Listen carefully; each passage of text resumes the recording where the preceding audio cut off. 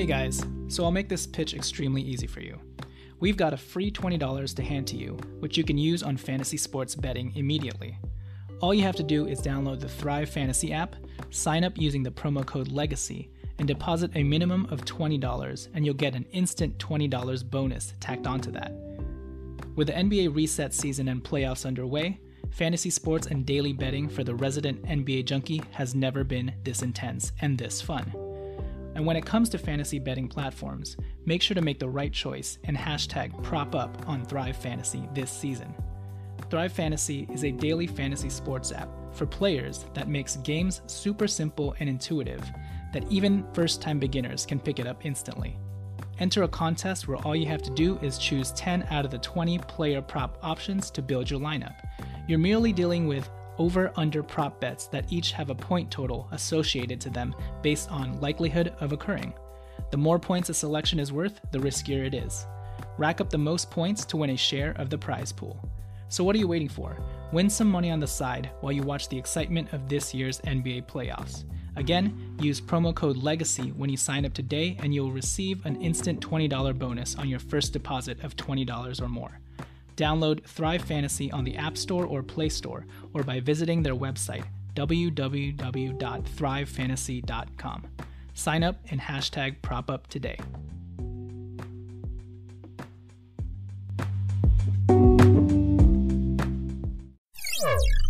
Four-second difference. LeBron on the fly. Got his own miss and puts it up and in. LeBron James.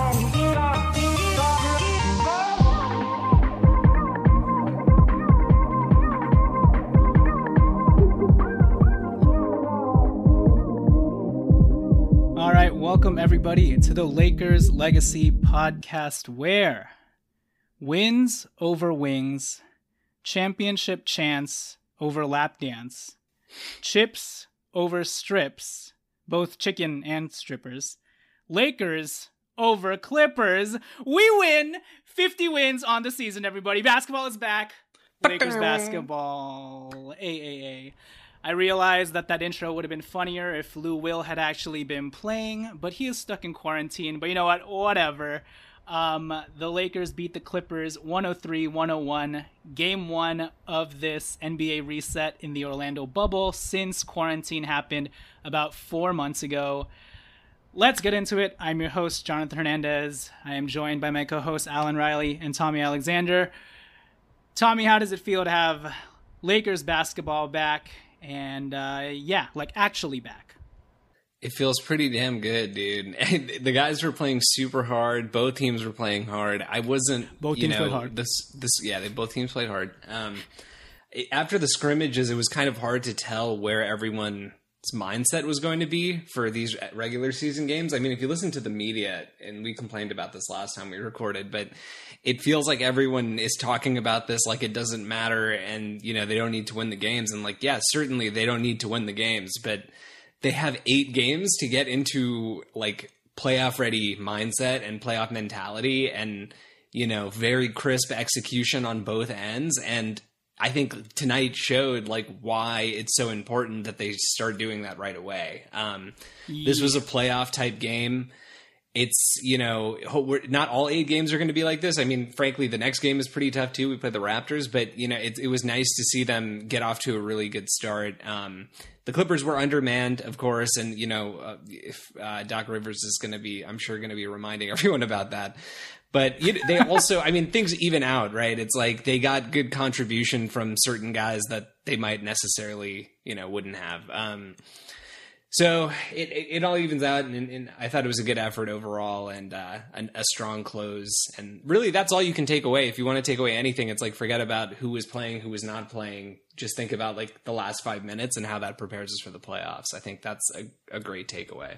Yeah, for sure. And, I think we were a little spoiled with how the scrimmage games went for the Lakers because they looked a lot more polished than we had expected.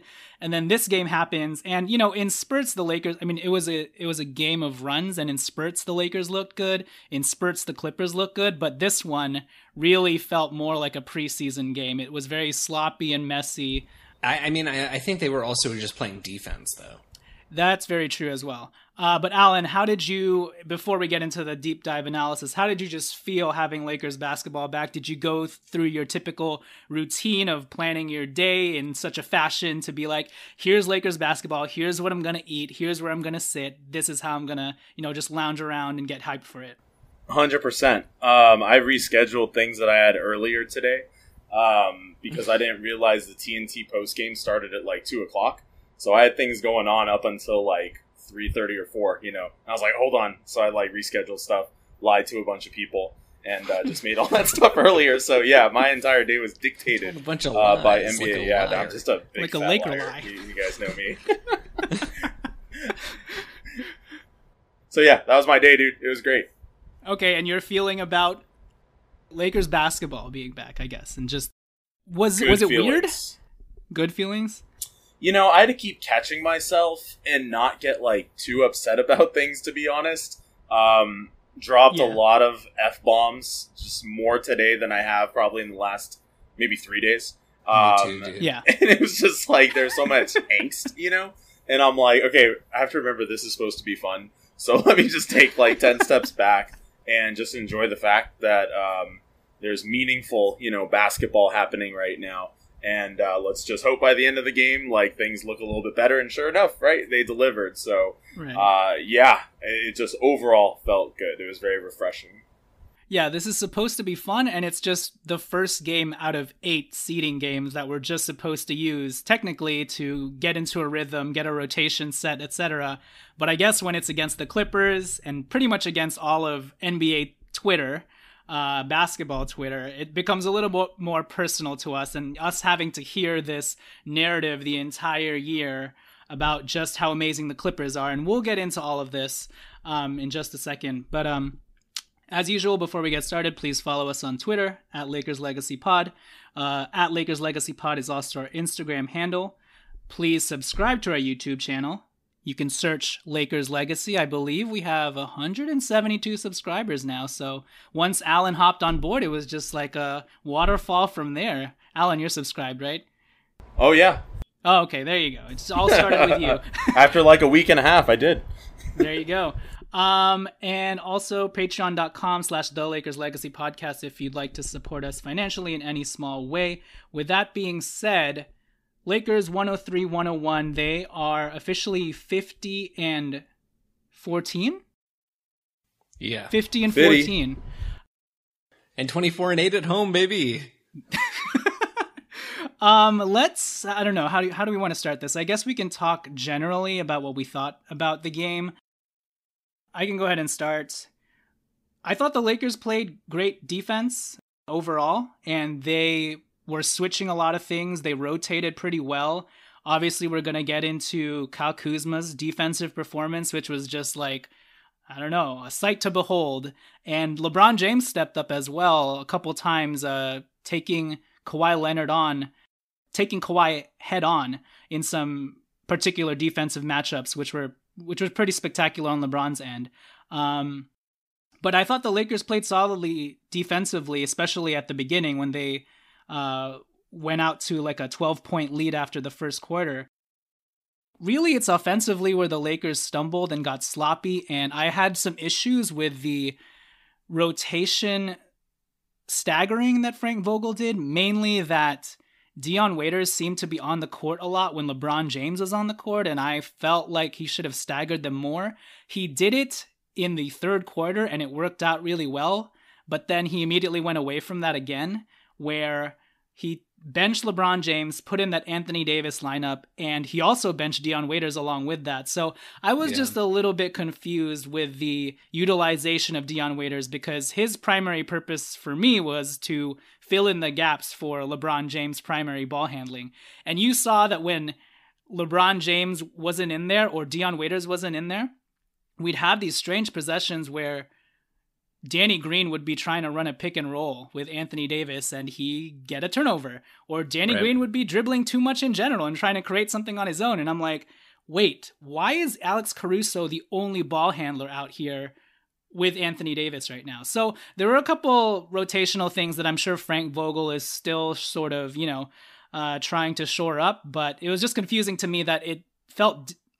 I mean, I guess I shouldn't expect this, but it felt different from scrimmage when we were utilizing Dion Waiters a lot more and staggered him a lot more without LeBron James. But Tommy, what are your general thoughts on the game and I guess things that stood out to you? Yeah, kind of on your point, on that specific point, I guess I'll respond to that first. I think what they're trying to do, and, they certainly need to clean up the rotations around this, but I think... LeBron starts the game with that KCP lineup, and LeBron is very clearly the only real ball handler. It's just him as primary initiator for like the first 6 minutes of the game. He plays point guard essentially. I think when he goes to the bench and then comes back for his second shift, they like to give him a look, and I think this is why he overlapped with Waiters. I think they're trying to find him looks where he has a secondary ball handler on the court at the same time. I mean, those were the same minutes that Rondo would get at times to start the second quarters with LeBron, and I think they do that so that he doesn't have to, keep playmaking. He can get going downhill and try to get in transition, try to fill the wings, try to cut off the ball, try to play in the post. Just do things off the ball more because he's so good at that kind of stuff too. So, I mean, I think that is part of what they're trying to figure out with Waiters and how that fits there. My biggest issue with the rotation tonight, and, this is something that's going to have to be cleaned up a lot, is the utilization of Danny Green. Danny Green has statistically had some really good games against Paul George as a defender. I think he showed it in flashes, but I think you're totally right. I don't know what kinds of positions we were putting him in but for somebody who handles the ball as little as Danny Green does, he had 4 turnovers. Yeah. It's insane. He had as many turnovers as AD and LeBron did. LeBron had 5, but it's how does that happen? He was a -17. He did have a couple good, yeah, I know. He was by far the biggest minus on our team. He did have a couple good, he hit a couple corner threes at good moments. And that's going to be important for us in big games in the playoffs. But he played 25 minutes. We have so much guard depth on this team. When it wasn't working defensively, I would have liked to see them give anybody else a look. Maybe give, if you're worried about losing some defense, maybe even give J.R. Smith a look.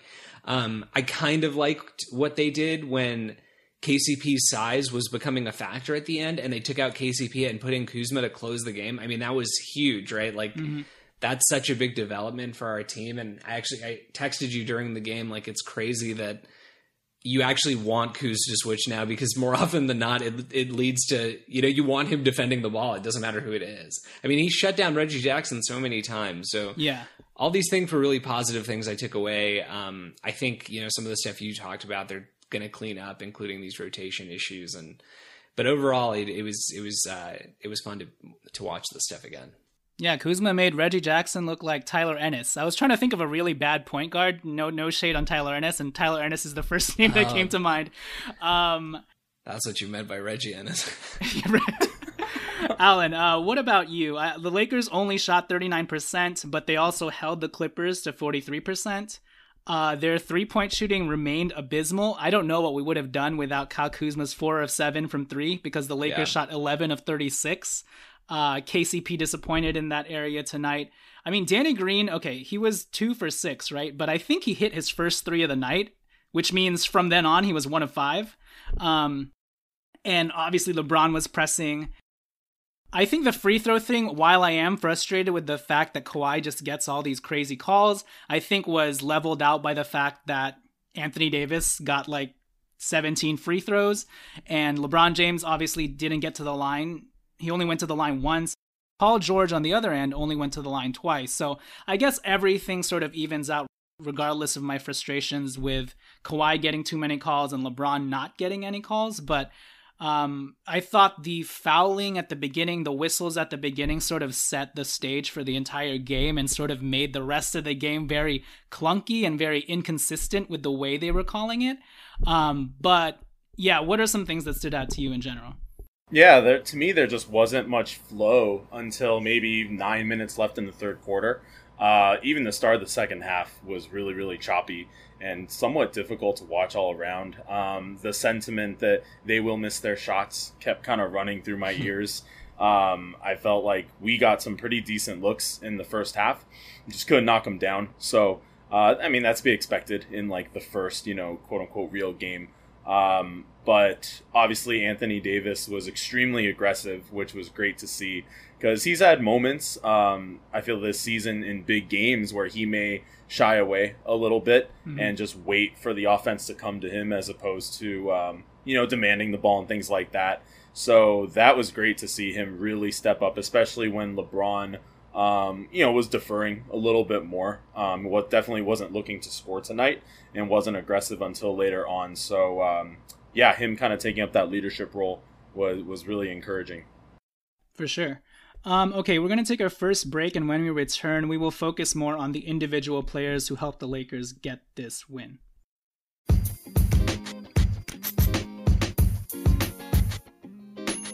Hey guys, in case you missed our announcement at the top of the show, we have partnered with Thrive Fantasy Sports to give you guys a free $20 to play with. All you have to do is download the Thrive Fantasy app, sign up using the promo code LEGACY, and deposit a minimum of $20, and you'll get an instant $20 on top of that you can play with on NBA games this season. So what are you waiting for? Double up on that $20, start playing some games, and maybe you'll come out with even more. It's Liddy on the Thrive Fantasy app. Oh, that's not their slogan. Prop up on the Thrive Fantasy app, but also it's Liddy. All right, we are back, and before we turned it over to break, Alan was talking about Anthony Davis. I want to land on tonight's MVP. We would all agree that Anthony Davis is the MVP, right? Yes. Yes. Oh, Tommy? Marcus Morris Sr. Speaking of Marcus Morris, I just want to remind everyone, all of the Lakers. Is it Marcus Morris Sr.? Yeah, don't disrespect his son like that, homie. I do want to remind everyone that there were a fair contingent of Lakers fans during the trade deadline who were pissed off that Rob Pelinka did not trade Kyle Kuzma and change for Marcus Morris. And what did Marcus Morris do tonight, friends? Marcus Morris Sr. was a whopping 0 of 4 from the field with 2 turnovers, 4 fouls, and 0 points. So there we go. Thank God we kept Kyle DeKuzman. Kylene DeKuzman. Charlene DeKuzman. Shout outs to Charlene. Nobody is going to get that joke, but we used to be in band with a girl and friend named Charlene DeKuzman. Girl and a friend. All right. Anyways, let's talk about Anthony Davis. He was dominant early on, mainly because the Lakers kept feeding him in the post, and he had that really nice reverse pivot spin move on Joakim Noah for the reverse layup. He was feasting down low, getting dunks, getting floaters. And then in the third quarter, it was more of him hitting his jump shot and hitting back-to-back threes, which was really awesome to see. The biggest thing, though, is just him getting to the foul line and the Clippers being unable to really handle his size in the paints and just really anywhere. Tommy, what were your thoughts on Anthony Davis's performance tonight? He had 34 points, 8 rebounds, 4 assists, only shot 8 of 19. But he did get to the line 17 times. I think he had a very dominant first and third quarter into fourth that really helped us regain that lead and eventually take it all the way home. Yeah, I like how aggressive AD is. I think sometimes it borders on the line of forcing it a little bit too much. I would like to see him and LeBron run the pick and roll and pick and pop a lot more. We won this game, but this one felt a lot more to me like, the first game or like the Christmas Day game where there were just long stretches of time where LeBron and AD just went away from like the pick and roll. And when they do that, it's just so deadly. and I guess maybe that's indicative of where the offense is, kind of stands right now with everyone still rusty. But anyway, AD, I thought both ends was fantastic. I mean, we asked him to switch a lot onto Kawhi and Paul George. He bit on a bad fake from Beverly at some point that was kind of stupid, but that's really the one bad defensive play that stands out. Everything else was great. He hit threes. He looked comfortable shooting, jump shots. He obviously went to the line a lot. I think, most of those, if not all of them, were deserved. I mean, he gets hammered a lot in there because, the Clippers' strategy, Paul George said it, is basically crowd the paint and be very physical with LeBron and AD. And so that's going to, lead to fouls. And they have a bunch of random guys who used up fouls tonight. Overall strong game, first game for AD. He's got some, he's got to refine a little bit more. The 4 turnovers I don't love. And again, I think some of that was just forcing things on offense, but, I was very impressed. It's crazy we have a guy like this because LeBron had objectively a bad game. I think this was his second lowest scoring game of the whole season or something like that. Yeah. So, his previous low was 13. So he had 16, 6 for 19, never got in a rhythm, didn't get any calls. And we still won the game because, between Paul George, Kawhi Leonard, LeBron, and AD had the best game. And that's why we won. So I want to land on LeBron James real quick and pivot. Are you concerned that LeBron James seems to struggle most of the time against the Clippers? I know he had a I wouldn't say great game the last time they played, but he did have 28 points, 8 rebounds, 9 assists the last game, but still only shot 7 of 17. Are you worried that it's a bit of a trend that LeBron is just having a tough time being able to do what he typically likes to do and just barrel into the paint because the Clippers keep it packed, and also they have 2 of the best perimeter wings in the league? I think Kawhi shot 7 for 16 tonight, right? It's just when you're going up against tough defenses, that's not in and of itself doesn't make it a bad game. I think 2 things hurt LeBron. One is he's not getting any calls anymore for some reason. I know he initiates a lot of contact, but it feels like stars on other teams get these calls that LeBron doesn't get on the perimeter when he just gets completely hammered. I think the second issue though for LeBron is he certain coaches have figured out, and I think certainly Rick Carlisle was the first one to figure this out with Dallas when they beat Miami in the finals, but certain coaches have figured out kind of how to confuse LeBron. LeBron is a very, very smart basketball player, but because he's so smart, he knows people's tendencies and he knows kind of what everyone is going to do on both sides. He knows all the plays like the back of his hand. He knows where to look for open guys. And the Clippers just kind of take that all away from him, They crowd the paint, like you were saying. They are daring him to pass to other guys to make the other guys beat him. And I think that takes him out of a rhythm early because LeBron's always going to make the right basketball play.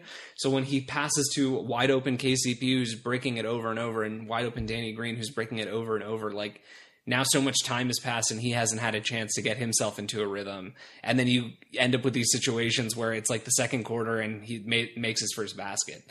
So I think that is part of what's happening in these Clippers games. I think he'll figure it out, particularly, once he gets to look at the tape and once he gets to have more matchups with these guys. I really don't think Paul George is doing a ton to slow him down. I think Kawhi certainly does slow him down a bit, but not, 6 for 19 I view as kind of an anomaly. He missed a bunch of layups. He didn't get a bunch of calls on tip-ins and, stuff around the rim. So I think he'll be fine. Yeah, and mostly I felt like he was extremely sloppy with his handle. His handle was very loose, and he got I think almost back-to-back turnovers in that third quarter when he was really, really pressing it. I liked what he did in the first quarter when he didn't score at all, and he was just diming it to people. He had a couple really nice looks to JaVale McGee in the paint, and he had a couple really nice passes to Kyle Kuzma, and he had a nice skip pass all the way to Danny Green on the baseline, I think in the third or fourth quarter for a 3. But there were those huge stretches, particularly in the second and in the third, where you could feel like he just wanted to, make a statement and say, I can score against these guys, and tried to take the whole Clippers team sort of one-on-one. And this is sort of reminiscent to what he did, game 1 of this season last year, where LeBron sort of gets caught up in these moments where he just wants to prove a point and say, I can score against this team. And I don't know if he was more propelled to do that when his first bucket came in that very ferocious running back, sort of dunk that he had, that tomahawk dunk in the paint against like 4 of the Clippers defenders. But after that bucket, he was really pressing, trying to shoot a bunch of threes, step back jump shots when he couldn't penetrate. But yeah, I liked what he did in the first quarter. I don't think he'll be as sloppy with the ball as he was tonight, obviously, and hopefully his teammates will be making more of their shots to help him out. I think Dion Waiters helped him out a little in the third and fourth quarter, just relieving that pressure off of him and being another guy who can penetrate and just actually hit shots, hit his layups and everything like that. But Alan, what did you see from LeBron James, who was 6 of 19, did have 7 assists and 11 rebounds, though? Well, his defense down the stretch for sure. Yes. I think we were all freaking hyped up about that. And especially if you look back at what feels like last season and how he would handle his defensive assignments against the Clippers, except for the last one where we won. A lot of times he wasn't guarding Kawhi, And then right before the hiatus, he did take him on. And as Laker fans, we're all hyped up. It's like, oh, finally, like we're getting that matchup that we've been wanting. And then, today he did the exact same thing, especially down the stretch in the fourth quarter. Just super active, really sliding his feet and playing like really fundamental defense, like not cheating, not doing things like that. So you could definitely feel that energy from him and the impact that it had on the rest of the team. And of course, everyone's going to talk about how he was guarding Kawhi on the last possession and then switched and then stopped Paul George, right, from hitting the game-winning shot. So, yeah, my biggest takeaway for him in a positive sense was his defensive energy and effort and how contagious, it was for the rest of the team. Yeah, and how could we forget? He had the game-winning shot, essentially, when he did that double clutch, which he felt like he should have gotten fouled, got his own rebound, and put it back up. Paul George was wondering why he didn't get the foul on his end, but when I look at both plays, it's like, LeBron didn't get it on his end, you're not going to get it either. Not going to call that, come on. So, yeah, I agree with you. Mixed bag from LeBron James, but the biggest positive was him just stepping up defensively to really try and shut down Kawhi.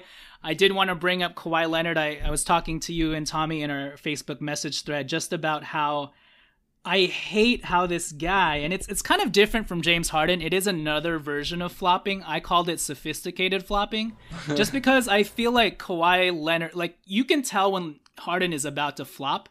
With Kawhi, it's a little more spastic and comes out of nowhere because most of his movements are always very refined. So then when he actually gets stopped, it's almost like he's surprised that, oh my God, I got stopped.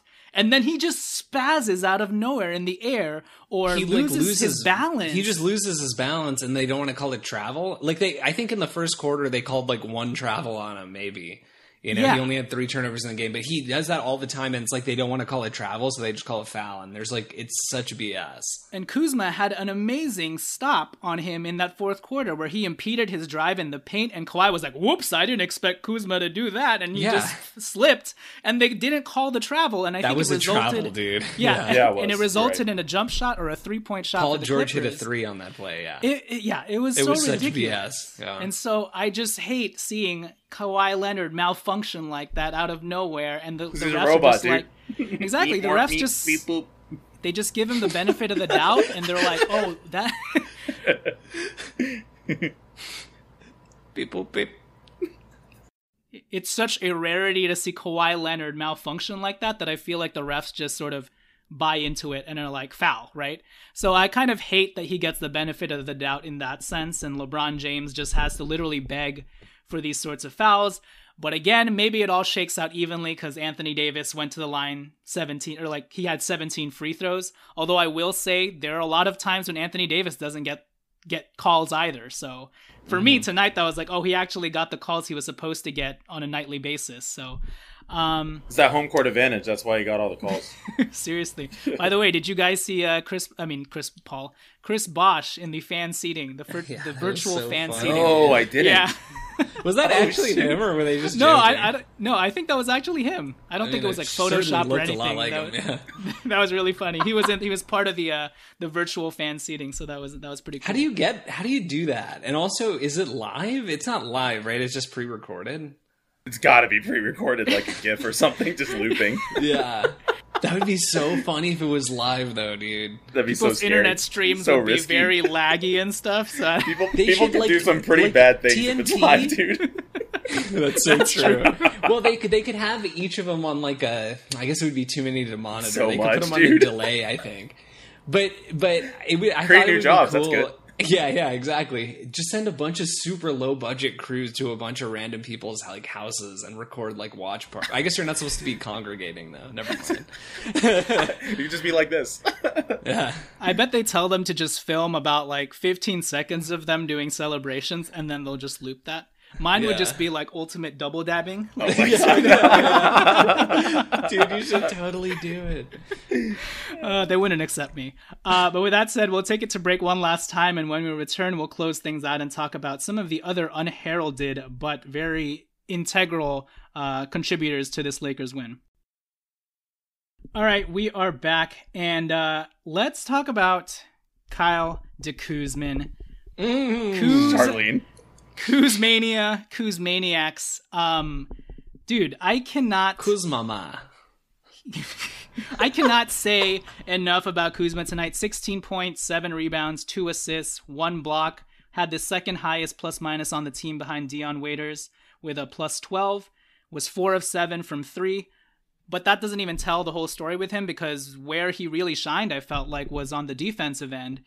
Tommy, you mentioned him locking up Reggie Jackson a couple times on switches when you knew the Clippers were purposefully hunting out that matchup with Kuz, and then Reggie Jackson just malfunctioned whenever he met Kuz. And then, the first quarter or so, Kawhi Leonard hit a couple jump shots on him, got to the free throw line on him, but that's Kawhi Leonard, and I think one of his shots, a 3-point shot, bounced in. But for the most part after that, Kyle Kuzma was sliding his feet. He was beating his man to the spots in the paint and keeping his stance grounded, not biting on every shot fake. And most of all, Kawhi's what, 6'8" or something? Kyle Kuzma looks like 6'10" compared to him or something. He looks much taller, and I think just by virtue of Kyle Kuzma obviously being 6'9", 6'10" is a huge deterrent, but when you have a 6'9", 6'10" Kyle Kuzma actually moving his feet, extending his arms, giving his hustle, he had another 7 rebounds tonight. I think he had 7 rebounds in each of the scrimmage games as well, kind of continuing his streak of just, crashing the boards and just being that activity sort of dude on the defensive end. Yeah, I don't know. I was just super proud of his performance tonight. And now I truly believe him when he said, the reason why my shot was all wonky the whole season and inconsistent was, my ankle was banged up the entire season, and I can never really get my footing underneath me. And if we we take it back to his Team USA performance, he was shooting like how he's been showing us the 2 scrimmage games and this first game, where it's pure, he's not hesitating, he's just letting it fly. So yeah, I was very, very impressed with Kyle Kuzma tonight. Tommy, what are your thoughts on Kuzmania? We've really seen this guy develop so much over the course of this year. When he first started the season, I think all of us had such high hopes for him. We thought he was kind of going to have a breakout year because he was going to be able to play off of 2 superstars, and it was going to make the game a lot easier for him. I think, because of a variety of reasons. I think, number 1, injuries. Number 2, he's never played with 2 superstars before. A lot of factors contributed to him getting off to a very, very slow start. It took him a long time to figure out, on a team of super experienced veterans, where does a 24-year-old, Kyle Kuzma fit in? And I think he just kind of floated for 40 games, seriously not really knowing where he stood. I think around the All-Star break, we all noticed, around the trade deadline, certainly, he started picking up the effort on the defensive glass. The defensive energy started to pick up a lot more.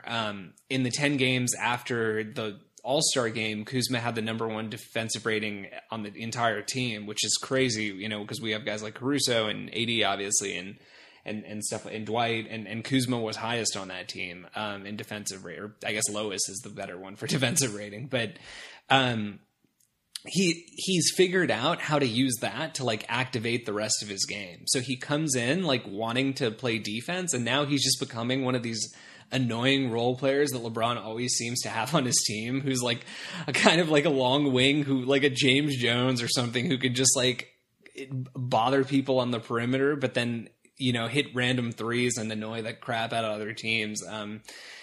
Everything he gives us offensively at this point, and this is so crazy to say this, it's just icing on the cake. You know what I mean? He's gives us such a nice look defensively with, you know, a wing who is at this time quicker on his feet defensively with LeBron, but certainly when you combine him, LeBron and AD in the front court, that is like some serious, like, you know, Lamar and Pau Gasol front court type vibes, and Lamar and Bynum. Lamar and Odom. Yeah.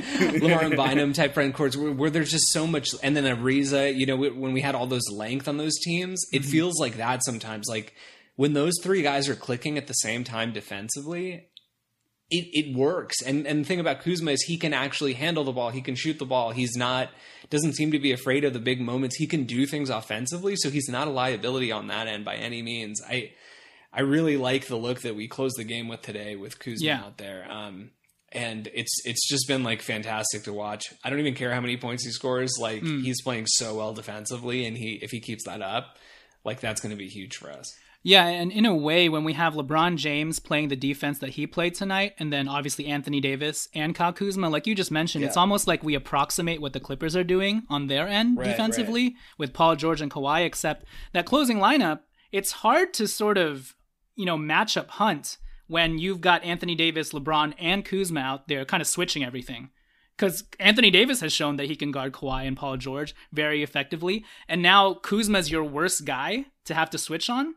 And he's like literally keeping his feet down and just extending his arms and forcing you to pump fake multiple times. And if you're Kawhi Leonard, you'll get the foul call here and there. But, you know, any other player until we face the Clippers, that's going to bode well for us. And Kyle Kuzma is going to stop that dude more times than not. So, Alan, what are your thoughts on Mr. Kyle Kuzma?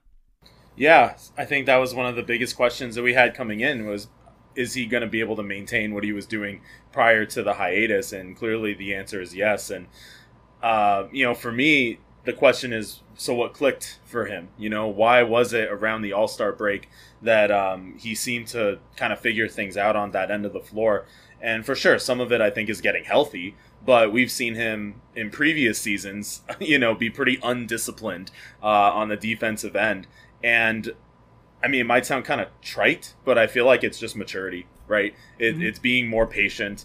It's how many times have we kind of preached as like a coaching staff, staying in the moment? Well, I think defensively that is huge, right? You're not trying to gamble and look ahead of what the guy you're guarding is doing. It's you need to be like right here, right now, and don't get too caught up in things, right? And for him, I feel like in that sense, the game is kind of slowing down. And the fact that he has maintained that discipline through everything that's happened over the last few months, that's extremely encouraging, right? And like Tommy said, his mentality offensively, we've always known he's not going to shy away in big moments, and to know that defensively he'll also be willing to step up, especially in the playoffs coming up. I'm pretty freaking excited, and I'm very optimistic that we're going to be able to rely on him in that way. Mm-hmm. Did you guys see anything in the way that he was shooting the ball differently? I felt this is the first time in a while where I felt like most of Kyle Kuzma's shots were going to go in, and I think it's because he's letting that ball fly from his fingertips really easily and smoothly, and he has a high arc now. And you could tell the moment he released most of his shots, he knew it was in, you know, and I knew it was in. So I was just like, this is the first time I was like, holy shit, Kyle Kuzma's back. Oh, no, yeah. It felt like his rookie season when he would just let it fly. Exactly. Yeah, when everyone was saying he's going to be a Klay Thompson, right? Yeah, because he had this crazy quick release, and he would just let it fly, and he had really good arc, and it always felt like he was shot putting it for like the seasons, you know, all the time since then. And I don't know what happened, but I mentioned it in the thread when the game was happening, but I was like, he looks a little swaggy on some of these shots. Like they're not... he's not trying to be like too academic and like, you know, purely I have to jump straight up and straight down and square my shoulders. You know, like he comes around to pick and he's like, his feet land, like he jumps forward and is shooting threes. Like he's like, it looks a lot more casual and it looks really natural. I mean, he's doing a great job. Yeah, I agree. He had 2 really nice assists, one to a cutting Alex Caruso, and then one whip bounce pass to Anthony Davis on the baseline for 3. Let's talk about Alex Caruso tonight because he had a pretty shaky first, maybe, 15 to 20 minutes, and Frank Vogel stuck with him. He ended up playing 27 minutes, was only 2 of 7 from the field, had 7 points, but he came up big at the end. He had that coast-to-coast layup, and then also had that, he stole the ball and saved it inbounds or something like that, or tipped the ball. And he was huge down the stretch. And, for me, I would have liked to have seen, I actually like that Frank Vogel trusted the dude, gave him his shot, and rode with him. I think that's going to do a lot for his confidence. But you could tell Alex Caruso was a little rattled tonight. He's typically a very good free throw shooter, but he was only 3 of 6 from the free throw line. He wasn't hitting any of his jump shots or his 3-point shots, even in spite of the fact that the game before this, I think he hit like 3 of 4 from 3, right? Was 4 of 6 in that last scrimmage game against the Wizards. So you could tell he had a little bit of butterflies in his stomach, but he brought it on the defensive end as we knew he would. He brought the hustle, and that ended up paying off for us down the stretch. I would have liked to see a little bit more J.R. Smith in his place just because we desperately needed shooting. But it ended up working for Frank Vogel and paying off for us. But Alan, what are your thoughts on Alex Caruso's performance tonight?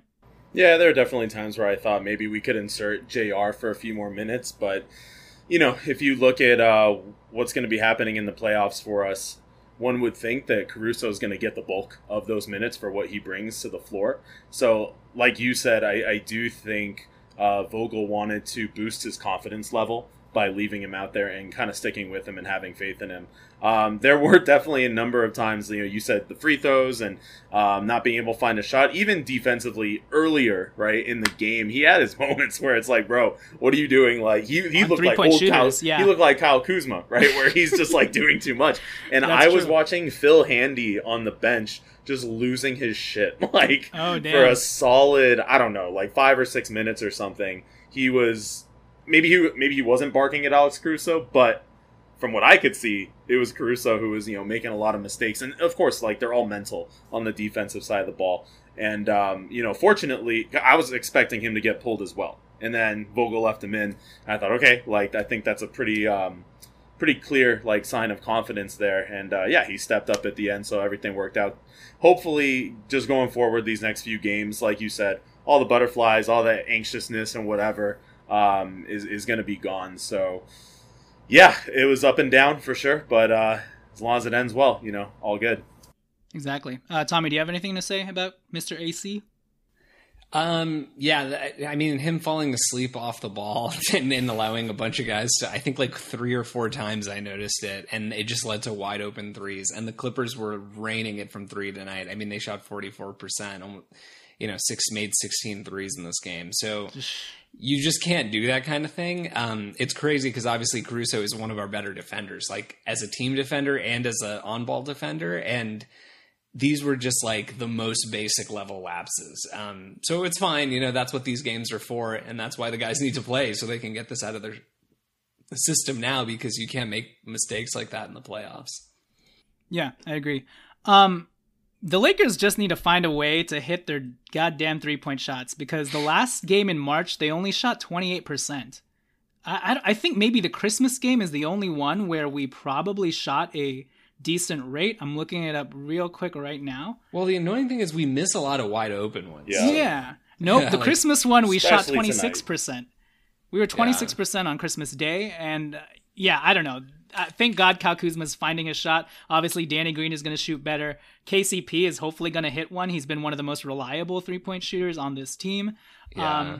We might need to activate J.R. Smith, too, if KCP's not going to get it together. Activate the Henny God. All right, let's close tonight's show by talking about the 6th man of the game, Mr. Bubble Cheese, Philly Cheese, Total Package, Dion Waiters. Tommy, what were your thoughts on Dion Waiters? 5 of 10 from the field, 11 points. Boy, did he save our asses in that stretch in the third quarter when we were making that comeback. Because we were down by 11 points, 11, 12 points. And Dion Waiters was the only one who, along with Anthony Davis, they had this sort of two-man game where Anthony Davis would hit threes and Dion Waiters would take it straight to the paint and lay it in with his left hand and stuff, and was just so aggressive, rushing into the paint and putting pressure on the defense. And we literally have no one else like that, because not even LeBron James can do that, because he knows he's going to get the ball stripped or he's going to get an offensive foul called on him. But Dion Waiters, with his sort of little chunky body still, is somehow able to... Cheese roll, dude. Chunky dance. Cheese ball. He's still very slithery when he gets into the lane, and surprisingly very Slimy quick cheese. and fast. So, his spin move, that he had in transition, nice. That was nasty on Zubats. I called him spinny cheese. Nasty cheese. Stanky cheese. Stanky cheese. That was beautiful. But he did most of his damage in that third quarter, really being aggressive, driving it into the paint. Alan, what were your thoughts on Dion Waiters? Yeah, I mean, all of that, right? Like, he knows how to just kind of play within his bag, and that's what you're going to get from him. He was super aggressive offensively, like you said, dude. I don't really know what else to add other than it was good to see him continue to, be himself, despite the fact that this is the first game of the restart. This is essential. You might as well just say it's the first game for his entire season, right? His little stint with Miami this year hardly counted. So the fact that you could just throw him in just like that and he can do his thing, it's going to be extremely valuable in the playoffs, because there are going to be times when it's just the pace is really slow. We're not going to be able to buy a bucket, give it to him. And again, when was the last time we had a dude, right, that can do that? Just like an other kind of person. It's been ages. So yeah, man, it's just freaking fun to watch him too, right? Like, take all that other stuff out. He has a ball in his hands, like, oh crap, like, here we go. Let's see what happens, and it's just fun.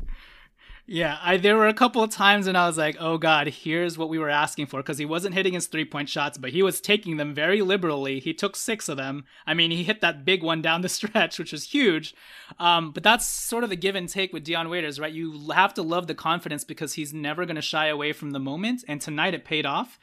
He hit the 3 when it counted the most. But there were some ill-advised, pull up, dribble, jump shots and threes that I was like, oh God, here we go. And I felt like he was pressing because he was on the floor with LeBron James most of the time, and usually he has the ball in his hands to get sort of a rhythm going, Usually he's the one running the pick and rolls and he's able to go downhill, but every time, LeBron James is there, so he just has to stand on the perimeter, and by the time he finally gets the ball, there's probably 7 seconds left, and he's like, all right, I'm gonna do a little swaggy P Lance Stevenson dance and then just hoist this up, So I almost don't blame too much of his shot selection on him tonight, just because he didn't get free reign, or at least the free reign that I typically think he should have, being the primary ball handler out there, because he was relegated to being a spot-up shooter when LeBron was there. I know it worked out here and there in the third quarter, like Tommy said, being that sort of release valve for LeBron James, but he needs to have more than, 1 3-minute stint where LeBron is off and he's on,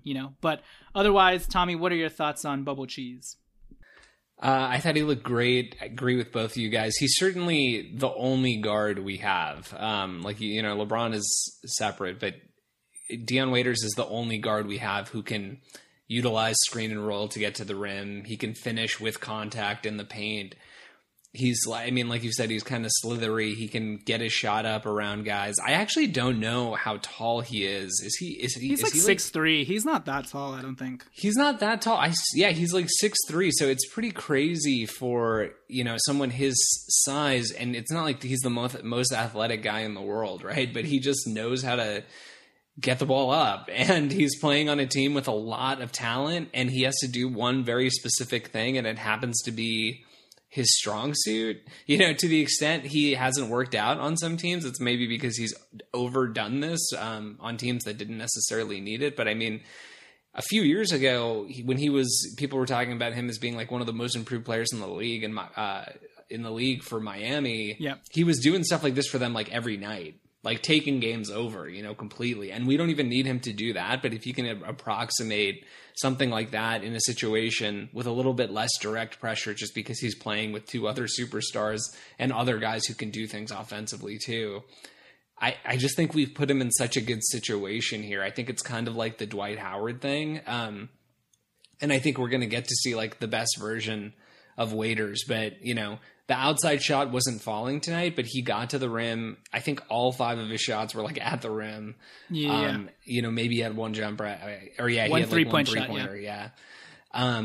But if the 3-pointer falls occasionally, that's an added bonus. He had 2 assists and no turnovers for how much he was handling the ball in 21 minutes he was out there. That's, no turnovers is great. He actually, so a couple times he fell asleep off the ball too. I think once in the first half, that dude Coffee came in and, Waiters clearly had no idea who he was because he just left him alone in the corner and didn't even try to contest it. And he hit a 3. So that was annoying. But I will say he had a lot of other strong closeouts. And some solid instances of staying with his man on defense. And if he can be like a neutral on defense, he's going to have a place on this roster for sure.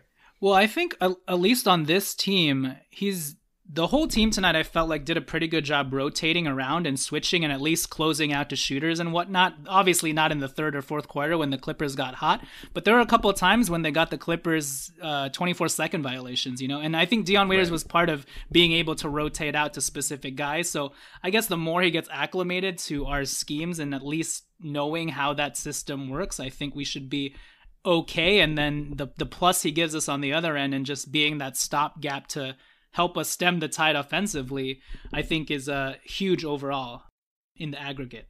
With that said, any last thoughts by anybody?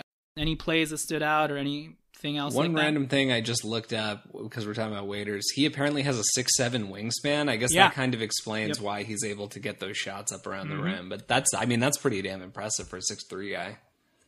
It sure is. All right, Alan, any last words or anything? Nah, dude. It's good to be back. It's good to be back. I totally agree. The Lakers play next against the Raptors on Saturday, I believe. 5 or something. Yeah, so looking forward to seeing Siakam and who else is on that they're team. So good, dude. Kyle Lowry. They play hard. Oh, shoot. Yeah, this is I forgot how tough this schedule was. They beat us last time, yeah. Yeah, that was an annoying loss at home. So this will definitely be a good, fine tune-up primer for the Lakers. And so far, they've come away with the win, and they played hard. Lou Will and Montrez weren't on... I was about to say Montrezl again. Montrezl. Lou Will and Montrez were at the strip club. Just kidding. They weren't playing tonight. Actually, I think I shouldn't joke about that. I think Trez is away on a leave of absence or whatever. Hope everything is good with him. But yeah, for the most part, the Lakers did what they had to do with the cards that they were dealt. So good job, everybody. They still shot like shit from the field and from the 3-point line. So there's definitely still room for improvement. We welcome KCP and Danny Green the next game to just show up and be a little bit more solid than they were tonight.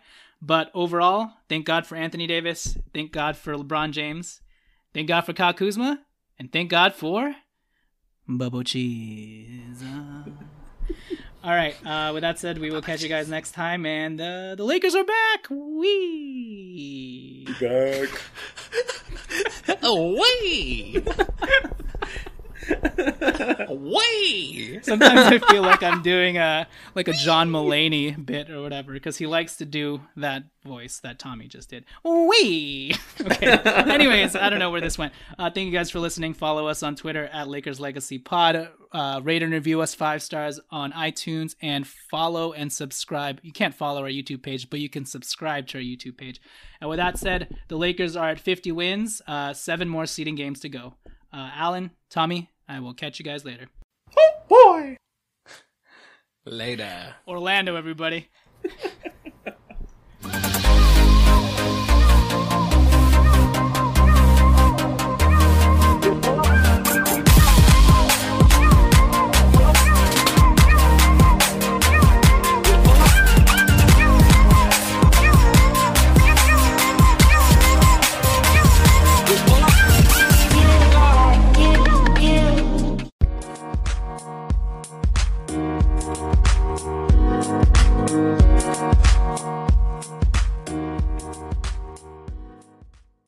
Say goodbye to your credit card rewards. Greedy corporate mega stores, led by Walmart and Target, are pushing for a law in Congress to take away your hard-earned cash back and travel points to line their pockets. The Durbin-Marshall credit card bill would enact harmful credit card routing mandates that would end credit card rewards as we know it. If you love your credit card rewards, tell your lawmakers, hands off my rewards. Tell them to oppose the Durbin-Marshall credit card bill.